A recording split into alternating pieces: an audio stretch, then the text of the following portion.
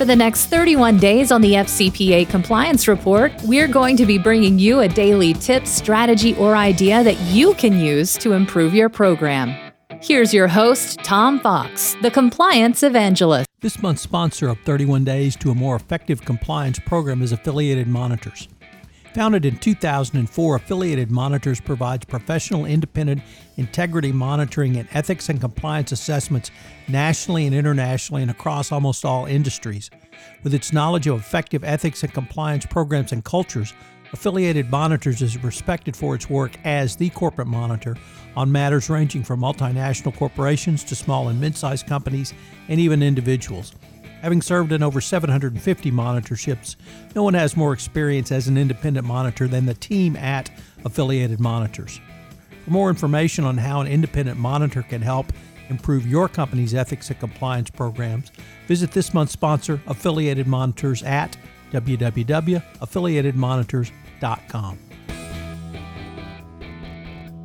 Safe harbor for successor liability. White-collar defense practitioners have long called for a specific safe harbor for companies in the mergers and acquisition context when they meet the criteria set out by the Department of Justice.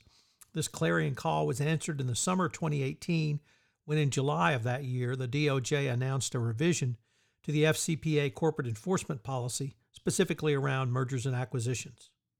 In announcing this change, then Deputy Assistant Attorney General Matthew Miner said that while the 2012 FCPA Resource Guide did provide some guidance on what may constitute a safe harbor, the word, quote, may, end quote, was a sticking point for corporate management when deciding whether and how to proceed with a potential merger or acquisition. There's a big difference between a theoretical outcome and one that is concrete and presumptively available. The Department of Justice recognized the benefits when companies with robust ethical and compliance cultures and equally robust compliance programs enter high-risk markets or, in appropriate cases, take over otherwise problematic companies. Obviously, the DOJ wanted to encourage that type of behavior, stating one area where we would like to do better is with regard to mergers and acquisitions, particularly when such activity relates to high-risk industries and market. There are several positive aspects, as not only can the acquiring company help to uncover wrongdoing, but more importantly, the acquiring company is in a position to right the ship by applying strong compliance practices to the acquired company. The DOJ clearly wanted to encourage and reward that type of corporate behavior, adding, when an acquiring company conducts robust due diligence that unearths wrongdoing, reports that conduct to the department, and engages in remedial measures, including extending already robust compliance to the acquired entity, it frees up resources for the department that have been otherwise expended investigating the acquired company. These resources can then be directed to other cases, not only in the FCPA context, but to other areas such as opioid enforcement, human trafficking, crimes impacting vulnerable victims like children and the elderly. Miner further explained that these concepts he articulated when he stated, "We felt this clarification was needed because the department's guidance regarding mergers and acquisition that was announced in 2012 in the FCPA Resource Guide and elsewhere had not been updated or otherwise incorporated into the FCPA corporate enforcement policy." This clarification was intended to be just that, a clarification that the new policy also applied to misconduct detected through M&A activity and due diligence. He went on to provide a hypothetical example of why the DOJ viewed this policy change as so useful. It involved a large pharmacy in the process of expansion through the purchase of smaller and independent pharmacies. As this speech was given at the height of the opioid crisis, this type of illegal conduct referred to by Miner was not illegal FCPA conduct, but the example is just as applicable. He stated that if an acquiring pharmacy company uncovers evidence of improper conduct, such as while undergoing due diligence, either pre or post-acquisition, we want to encourage that company to come forward and voluntarily report the misconduct.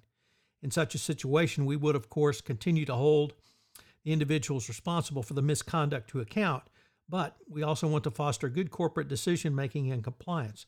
Our approach to corporate enforcement is one that we can encourage this type of good corporate behavior. Moreover, the DOJ recognized there are many benefits when law-abiding companies with robust compliance programs are the ones to take over otherwise problematic companies. Not only can the acquiring company help to uncover wrongdoing, but more importantly, the acquiring company is in a position to right the ship by applying strong compliance practices to the acquired company. When the acquiring company conducts robust due diligence that unearths wrongdoing, reports the conduct to the department, and encourages remedial measures, including extending robust compliance to the acquired company, it frees up resources for the department. Most importantly, it stops the misconduct. All of this was made clear in the 2020 update to the Evaluation of Corporate Compliance Programs, which stated, a well-designed compliance program should include comprehensive due diligence of any acquisition targets, pre-M&A due diligence where possible, and enables the acquiring company to evaluate more accurately each target's value and negotiate for the costs of corruption or misconduct to be borne by the target. The change in the FCPA corporate enforcement policy includes a safe harbor for acquiring entities was one of the most welcome changes from the corporate compliance perspective. The 2020 update to the Evaluation of Corporate Compliance Programs and FCPA Resource Guide 2nd edition lay out a clear roadmap on how to avoid FCPA liability in the M&A context. You should certainly work to take advantage of it. So what are today's 3 key takeaways? Well, number 1, the FCPA corporate enforcement policy was amended in 2018 to provide a safe harbor in the M&A context. I cannot really emphasize enough how the Department of Justice listens to compliance practitioners, white-collar defense attorneys, and corporate America, and they will listen and they'll revise their policy. And this is one of the best examples. Obviously, the primary and preeminent example is the 2012 FCPA Resource Guide, but the department has continued to work with companies to tweak compliance and enforcement. Number 2, pre-acquisition and post-acquisition compliance work must be equally robust. It's clear that you cannot come in and try to clean something up if you have not done any pre-acquisition due diligence going forward. So that's going to be critical, both pre-acquisition and post-acquisition. And finally, never forget that if you find misconduct, you're going to have to report that misconduct.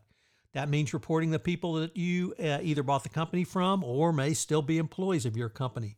So you need to remember you're going to have to report, you're going to have to remediate, and if those persons are subject to U.S. jurisdiction, they may well find themselves in FCPA criminal hot water. Hello, everyone. This is Tom Fox. I'd like to thank you again for joining me for this episode of 31 Days to a More Effective Compliance Program around business ventures, and I hope you will join me for our next episode tomorrow. Also, I'd like to shout out to our sponsor, Affiliated Monitors, for sponsoring this month's podcast series. This podcast series on 31 Days to a More Effective Compliance Program is a production of the Compliance Podcast Network.